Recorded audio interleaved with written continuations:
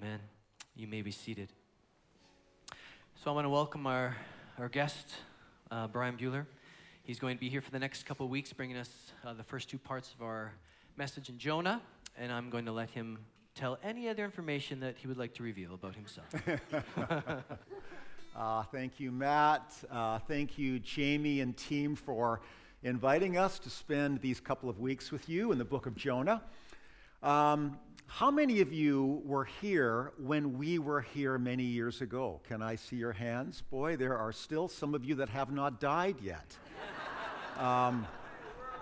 Do you know that when we came here on staff, we came in 1986, the year of Expo. We stayed 4 years. I was the youth pastor, along with Doug Weeb and Scott Fortnum. This room was the place where we held many of our youth events called Wednesday Night Live. And the room is a lot nicer now. And what we would have done for that screen back then, we would have thought that that was from like Star Trek or something like that back then. But some of the pastors that mentored me are now gone. Bill Gates is gone. Jack Diamond is gone. Alf Orthner, who was here, is gone. David T. Anderson, who was on staff when I came, is gone. And maybe there's some that I am forgetting. But these years, those 4 years for us as a young family were really significant years because we had left Calgary, which was the place where both Myrna and I grew up and were converted and were discipled by some of you who are sitting here today. And when we left Calgary, that was sort of our leaving the nest and coming to the Wild West. And we realized that Abbotsford actually isn't that wild. Back then, it was a whole lot more conservative than even Calgary. But those were significant days. It was sort of my first swing of the bat as a young pastor with a congregation that didn't know us from birth, that didn't know us as kids. And many of you took us under your wing and loved us as a young pastoral couple.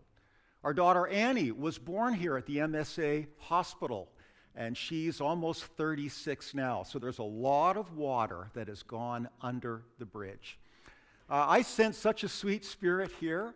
It's so good to be with you, and we're launching into a new series that will take 4 weeks on the book of Jonah. So, Holy Spirit, we pray that you would anoint me and all of my brothers and sisters now to hear your word and then be given the grace to respond with the obedience of faith. In your name we pray. Amen. Somebody called Jonah God's little comedy. And it is. It is a tragedy and a comedy. It was Frederick Buechner who said that a tragedy deals with life being inevitable. You always know what's going to happen, like Les Miserables. And a comedy is always about the unforeseeable, that something's going to happen surprising, and it's going to be good. So is the Bible a tragedy or a comedy based on that definition? It's a comedy. Not that we laugh our way through the Bible, but that it's filled with surprises, like the woman who breaks into the dinner party and breaks open an expensive bottle of perfume and pours it out. Everything about the story is not tragedy, it's comedy. It's the unforeseeable in what the woman does and the unforeseeable in how Jesus responds. God's little comedy. Let's read. And by the way, when I say that, I'm not suggesting for a moment that I do not believe that the book of Jonah is historical. I happen to be one of those old-fashioned people who believes that Jonah was a real person and really was swallowed by a fish. More on that next week. Let's read Jonah chapter 1. The word of the Lord came to Jonah the son of Amittai. Go to the great city of Nineveh and preach against it because its wickedness has come up before me. But Jonah ran away from the Lord and headed for Tarshish. He went down to Joppa, where he found a ship bound for that port, and after paying the fare, he went aboard and sailed for Tarshish to flee from the Lord. Then the Lord sent a great wind on the sea, and such a violent storm arose that the ship threatened to break up. All the sailors were afraid, and each cried to his own god. And they threw the cargo into the sea to lighten the ship. But Jonah had gone below deck, where he lay down and fell into a deep sleep. The captain went to him and said, "How can you sleep? Get up and call on your God. Maybe he will take notice of us, and we will not perish." Then the sailors said to each other, "Come, let us cast lots to find out who is responsible for this calamity." And they cast lots, and the lot fell on Jonah. So they asked him, "Tell us, who is responsible for making all this trouble for us? What do you do? Where do you come from? What is your country? From what people are you?" He answered, "I am a Hebrew, and I worship the Lord, the God of heaven, who made the sea and the land." "What have you done?" They knew he was running away from the Lord because he had already told them so. The sea was getting rougher and rougher. So they asked him, "What should we do to you to make the sea calm down for us?" "Pick me up and throw me into the sea," he replied, "and it will become calm. I know that it is my fault that this great storm has come upon you." But instead, the men did their best to row back to land, but they could not, for the sea grew even wilder than before. Then they cried to the Lord, "O Lord, please do not let us die for taking this man's life. Do not hold us accountable for killing an innocent man. For you, O Lord, have done as you have pleased." Then they took Jonah and threw him overboard, and the raging sea grew calm. At this, the men greatly feared the Lord, and they offered a sacrifice to the Lord, and they made vows to him.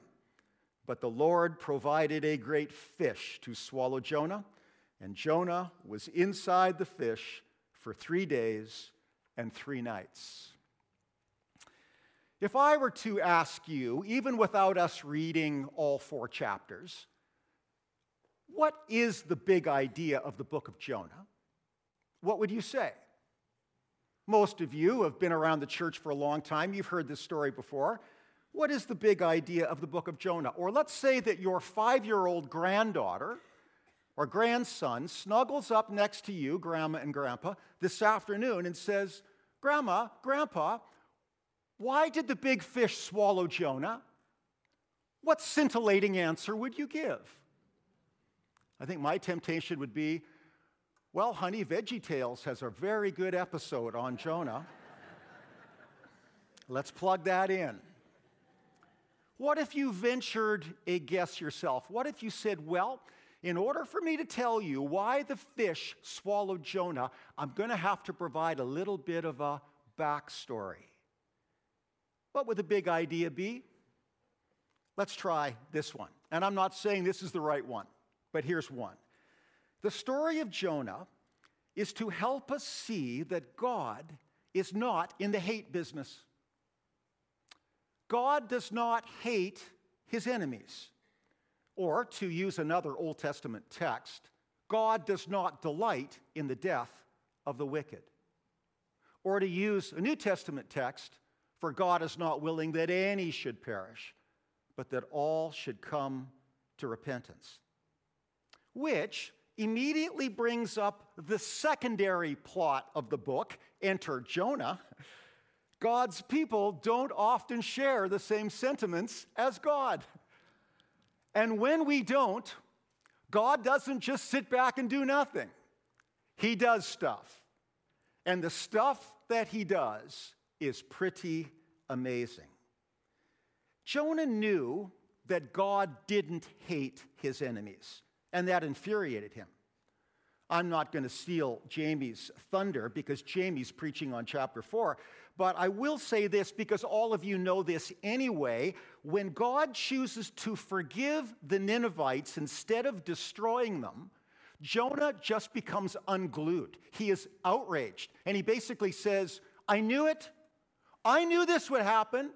I knew that you are a gracious and compassionate God, slow to anger and abounding in love. I knew it. I knew that you love to relent in sending calamity upon your enemies, and that just burns me up. In fact, Jonah was so mad that 4 times in chapter 4 he says to God, I'm so mad I just wished I was dead. And once he says, I'm so mad I'd like you to kill me right now. Now some of you are thinking, boy, Jonah sounds like quite a drama queen. Oh, he is indeed. He writes the book on narcissism. Yes, the whole thing kind of makes you wonder how Jonah got the job in the first place. I mean, on his business card is Jonah, a prophet of the Most High. And I want to ask God, did you not check Jonah's references before you hired him? Jonah wanted God to hate the people of Nineveh as much as he did. And when God refused to stoop to the level of Jonah's disdain, he freaked out. That's what the book of Jonah is about. Now, let's be fair to the poor prophet. From a merely human point of view, just take God out of the story. Did Jonah have reason to hate the Ninevites? Yes. I think most of us know that the ancient Assyrians were legendary in committing the most brutal and vile of terrorist atrocities. I could not mention the things in this service of what they did, how they treated their enemies. And it wasn't that long after Assyria's war machine came and crushed Israel that God called Jonah to pay Assyria a pastoral visit. He said, go to the great city of Nineveh. Its wickedness has come up before me. But Jonah, we would say in modern language, was still suffering from PTSD. The gruesome memories of what the Ninevites did to his family, to his people, were still very fresh. So when Jonah freaks out in rage, he's simply representing all of us good, evangelical, religious people who believe that we have a right to ask God to destroy our enemies. Basically, we're identifying with Jonah in this, that we believe that God should bring justice to the world, judgment, recompense upon our enemies. Now, here's the thing that Jonah didn't realize, and we can't blame him for this, is that God would make sure there was justice, that God would take care of the Ninevite sin. But what Jonah didn't realize is this very God that he was so outraged with was going to one day become a man and allow himself to hang on a Roman cross where the sins and the atrocities of the entire city of Nineveh, not even mentioning the world, would fall upon him, and he would deal with the judgment himself, like all the songs that we have just been singing. But it does come as a bit of a surprise, don't you think, that when Jonah gets the call from God to go to Nineveh to announce judgment against them, that he says, no, I'm not interested. You would think this would be Jonah's cup of tea, that he would be the first one at the altar. Here am I, Lord, send me. I've already booked my economy class camel to Nineveh, And, Lord, if you want to know, I've already written out my opening line for my sermon of judgment against the Ninevites. What do you think? Listen up, you residents of Nineveh. You're toast. In 40 days, it will be payday for you. Yep, payday for all the cruelty you hurled on us. To hell you go, for hell is what you deserve. Or, a little calmer, if Jonah was alive today and God told him to go to a place like Nineveh to pronounce judgment, Jonah might say something like this, borrowing from modern pop culture. My name is Jonah, son of Amittai. You killed my father. Prepare to die. Why doesn't Jonah take the job? Who wouldn't want to do this? Well, let's stop here for a moment and just reflect on the fact that the book of Jonah has entered a new place of popularity within the church. In fact, Myrna and I just attended a play put on by the East Vancouver Acting Guild on the life of Jonah. And it was entitled, are you ready? The Boy Who Preferred to Be Angry. Yes, I plagiarized the title. Last year, many churches tackled the book of Jonah. In fact, since COVID, I have noticed a trend towards Jonah. Either that's because there's some great commentaries on Jonah, and pastors are going, man, I need a really good 4-week series, or pastors are recognizing that never has there been in our lifetime as much Christian hate within the body of Christ as there is today. Gloating over the destruction of our political enemies and gloating over the destruction of our military enemies and religious enemies has become a national pastime for Christians. And for this sad reality, the book of Jonah becomes a very relevant mirror reflecting back to us our own hatred and prejudice as deeply religious people. So why did Jonah sail in the exact opposite direction from Nineveh? Why didn't he want a front row seat in witnessing Sodom and Gomorrah 2.0? Jonah finally had divine authority to express God's wrath against his enemies, but he opts instead for a cruise to the Spanish Riviera, to Tarshish, a place where the chronicler of Kings tells us was a very exotic place, a place of gold, silver, ivory, monkeys, and peacocks. Those of you who have been to Gibraltar have seen the monkeys of Tarshish.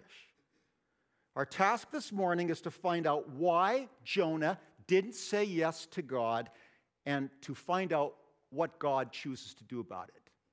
About Jonah and about us. So, point number 1. Jonah doesn't do what God asks him to do because Jonah doesn't want to face what's in his own heart. Or to quote Darrell Johnson, Jonah doesn't want to feel what God feels. He has carried his anger for a very long time. And so his anger has become a friend. It's a part of his dark side, and he prefers it that way. And I want to suggest today that what Jonah does physically by getting into a boat and skimming the surface of the great deep, he does emotionally. And he also does spiritually. Because he doesn't want to face his own interior life, what we call our soul, he skims along the surface of life, sleeping away his responsibilities, verse 5, and hoping to avoid the still, small voice of the Holy Spirit. So Jonah refuses to take the interior journey into the depth of his own heart. Really, it's not just Nineveh he's avoiding. And it's not just God that he's avoiding. Jonah is avoiding Jonah. But here's the question. Why? Is his interior life not a safe place for God? Could Jonah not have said, God, you've asked me to do something that's very, very difficult for me. I hate the Ninevites, and I wish you hate them too. But because you've said go, I will go. But first, you have to come into my hatred and do something about it. Why does Jonah fear inviting God into his hatred? Why is it? It's really a good question, I think. Is it not because he knows the kind of transformation that is both required and fully possible? And he's not interested. And so he says, nope, I'm not going there. I'm not going to Nineveh, and I am not going here. Where am I going? I'm going to Margaritaville. That's where. A 3.5-star hotel in Spain. You can catch up with me there. Well, God intercepts him before he gets to Margaritaville. Some of us might say, the problem with Jonah is that he did not know his God well enough. But I'd like to suggest that Jonah knew God well. In fact, he knew God so well that he knew exactly what God would do. He knows that if he obeys God and actually goes to Nineveh and preaches God's message to the Ninevites, there is a slight chance that the Ninevites will repent of their sin because God's word is so powerful. And he also knows that if the Ninevites repent, there's a 100% chance that God will relent and will not punish the Ninevites. He will forgive them. He will open up the door of mercy. He will invite them into the family. They will join the Jews in the covenant family. And Jonah says, no way, not on my watch. I will never sit at a table and dine with an Iraqi. Because that's where Nineveh is. Nineveh is in Iraq. And so in a vain attempt to avoid the transformation of the Ninevites, which would be a fate worse than death for Jonah, and to avoid the transformation of Jonah, he, in a vain attempt, boards a ship in Joppa and sails set for Tarshish. It was Billy Graham who said that whenever we choose to run from God, the devil always provides a boat and we always come up with a fare. Jonah doesn't do what God asks him to do because Jonah doesn't want to face what's in his heart. Number two, God loves Jonah.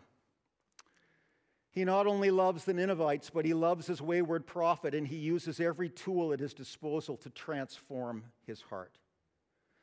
And I think this point's really encouraging for those of us parents and grandparents who have kids and grandkids who have chosen to take, at least for this time in their life, the rebellious path. We have children who are Jonah. They have taken the path of doubt or agnosticism, or what we would say today, theological deconstruction. And what we learn from the book of Jonah is that what breaks our hearts as parents also breaks God's heart.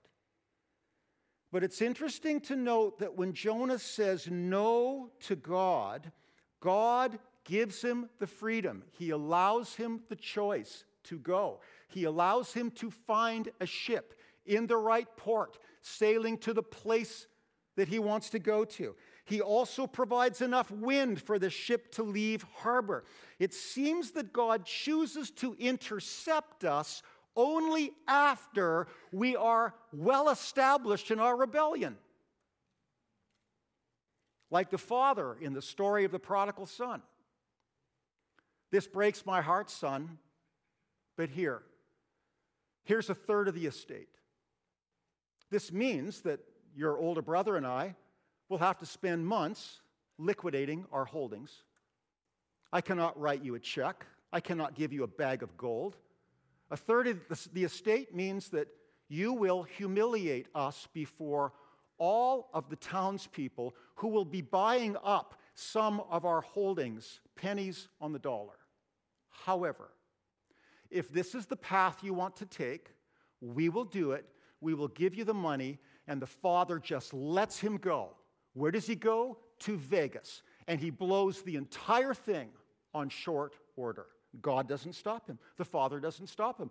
And the father doesn't prevent the painful discipline that will come when he runs out of money, or he has to go and work for a Gentile pig farmer. There's supposed to be comedic irony there. And he doesn't step in when his son is starving to death, recognizing that the pigs have more to eat than he does. God says, you want to walk away? It breaks my heart. But go, Jonah. Away you go. Oh, here comes a good wind now. You're going to meet some really nice sailors on board. Do you know they're all going to become Christians? Verse 4. Then the Lord sent a great wind on the sea, and such a violent storm arose that the ship threatened to break up. That's very interesting. Did you notice that God does not attack Jonah, but he attacks Jonah's false sense of security? The ship was simply the escape mechanism. The ship was the means by which Jonah could escape God. For us, the ship represents every inordinate affection, every method of dulling the pain, filling the void, or escaping the truth of our own interior life.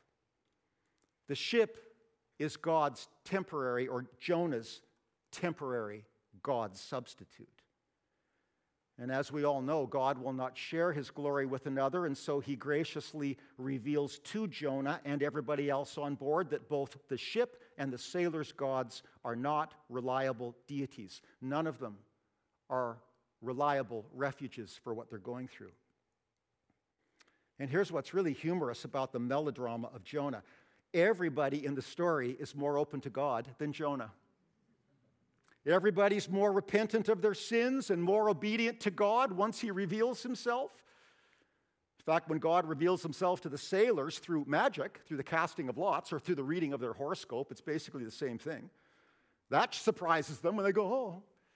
And when God reveals himself through the instantaneously calming of the sea, it says they repent and they make sacrifices to Jonah's God. They make vows to him. They convert. And later in the story, the entire city of Nineveh are going to repent of their wickedness. And they're all going to turn to God. In fact, did you know that even the cows of Nineveh will fast and put on sackcloth and ashes? That's for chapter 3. Come back for that. In fact, not only do the Ninevites repent, but their cows do. The whale obeys, the wind obeys, the plant that God makes grow up very quickly obeys, the worm that eats the plant obeys, and then the hot scorching wind obeys. Everything and everybody in the entire story delights in obeying God except Jonah. Oh, you're listening. We are intended by the author to chuckle our way through this. And then at the end to go, do I see Jonah in me? Final point, number 3.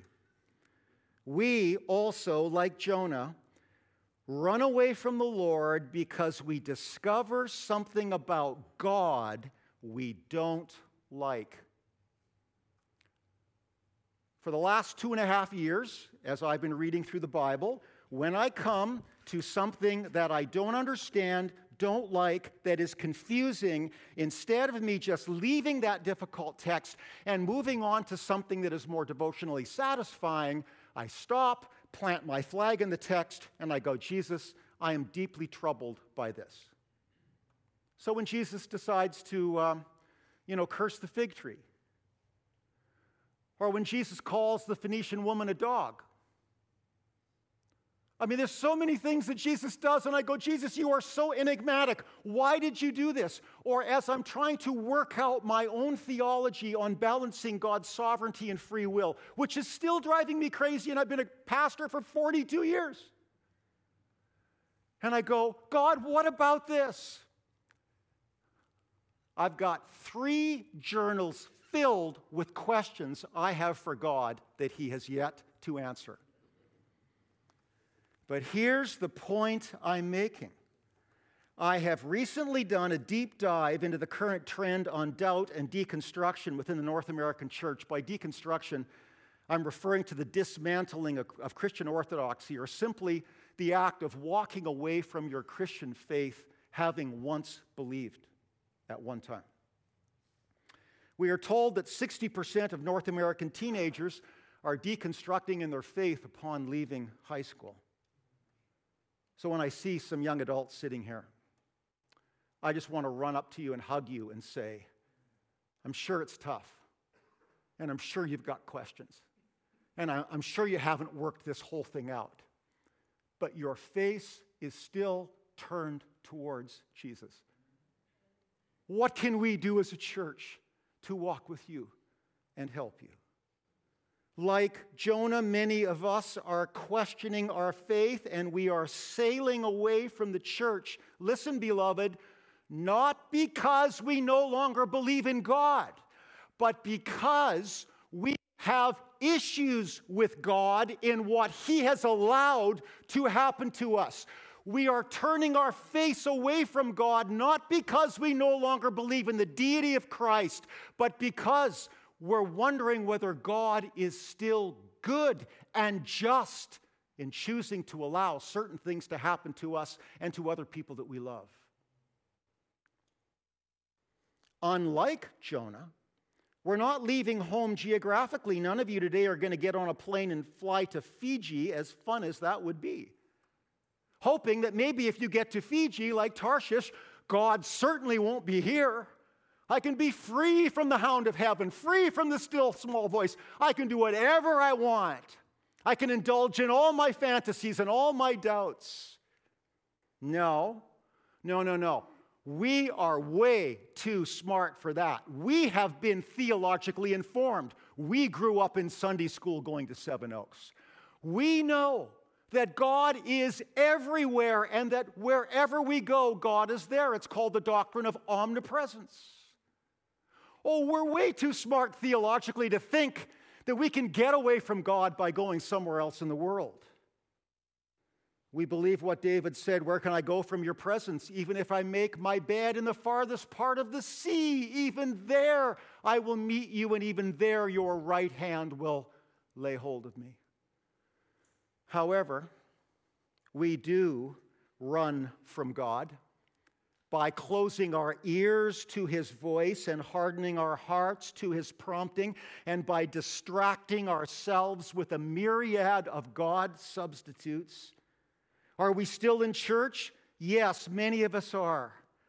But we are like the older brother in the parable of the prodigal son. We are still on the farm, but we are distant from the Father. We are still on the farm, but we are filled with resentment towards all those reprobates who God chose to forgive.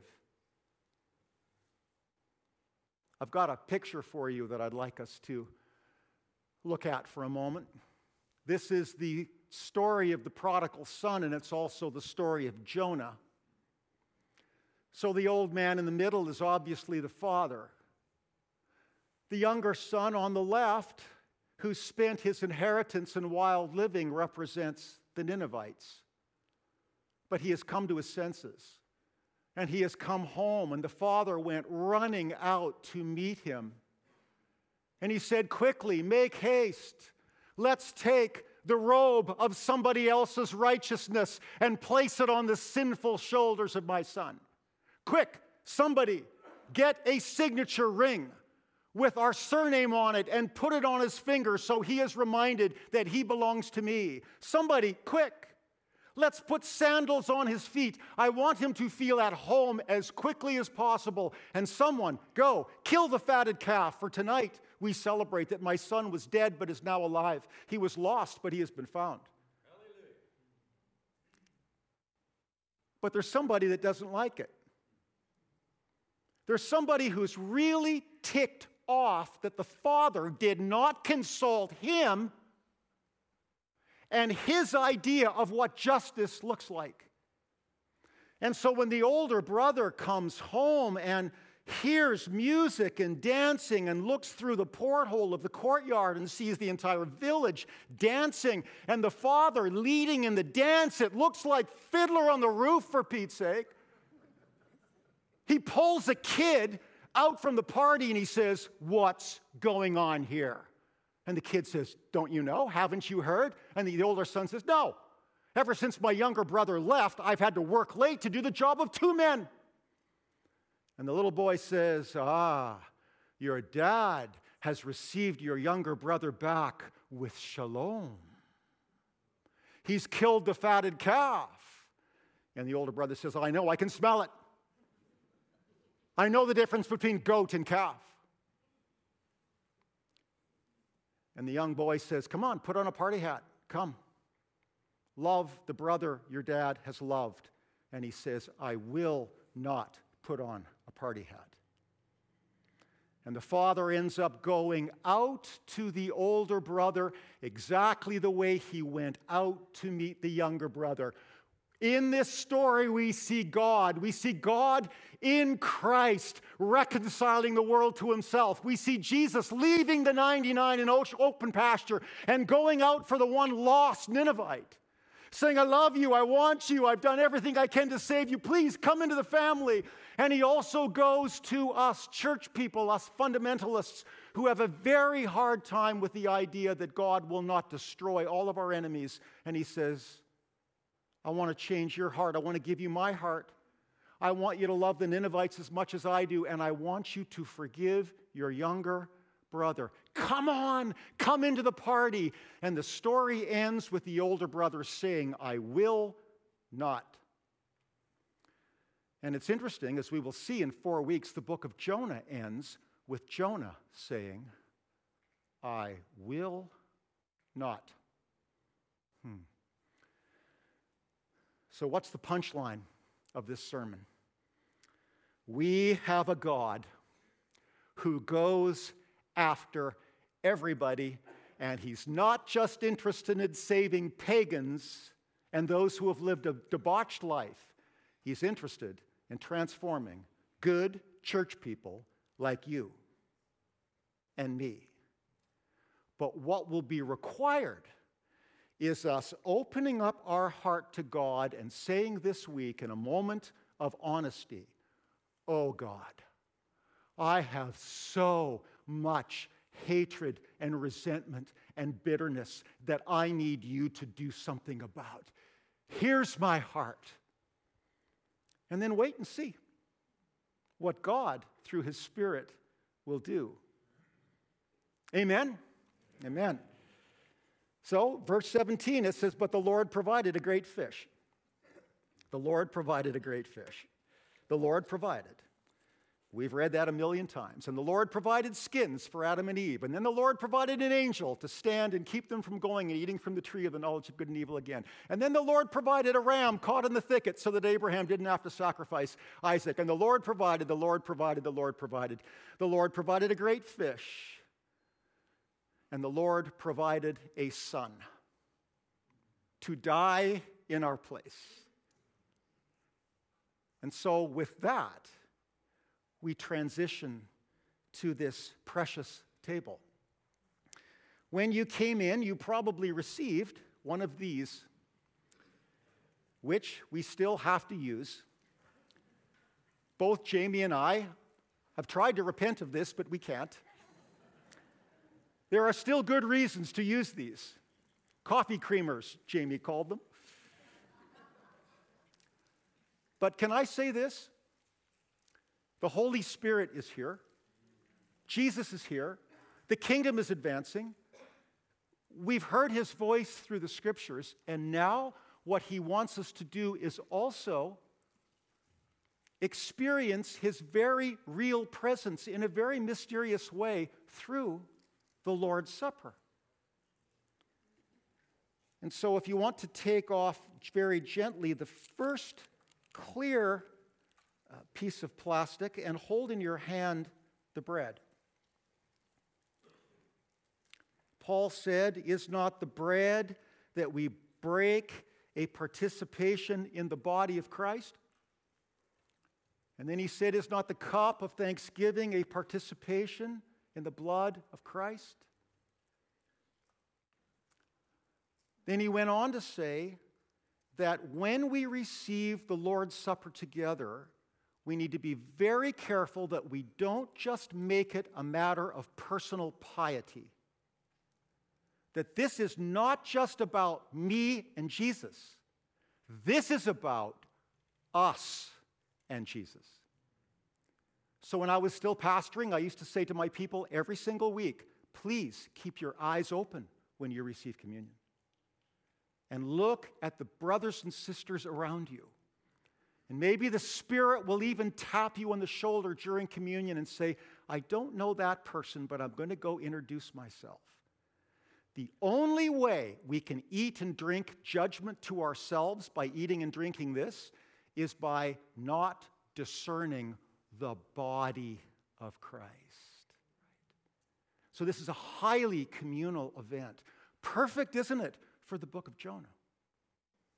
God saying to Jonah, I love those guys too, and I'm going to help you love them as well.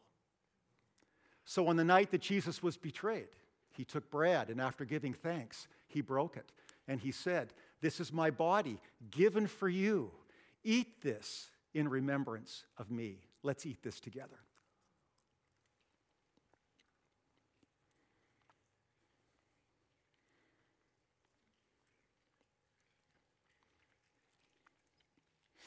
If you are new to this church or you've just come in and you haven't used these in communion before, as you open it up very slowly. And especially if you're wearing white pants or a white skirt.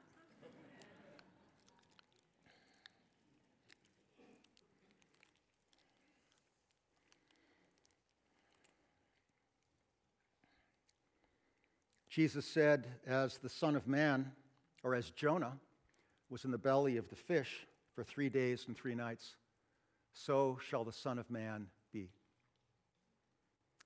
Jesus died and shed his blood so that we and the whole world could be reconciled to him.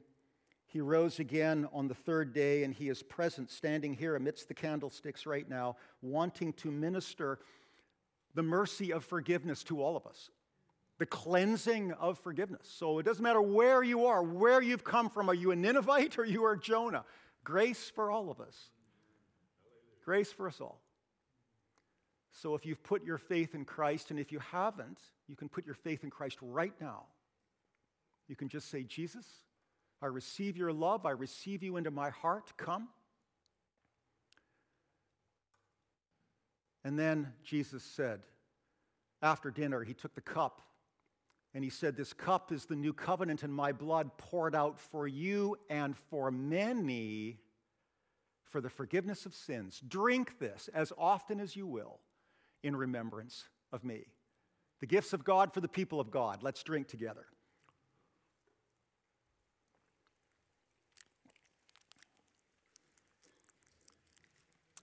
Amen.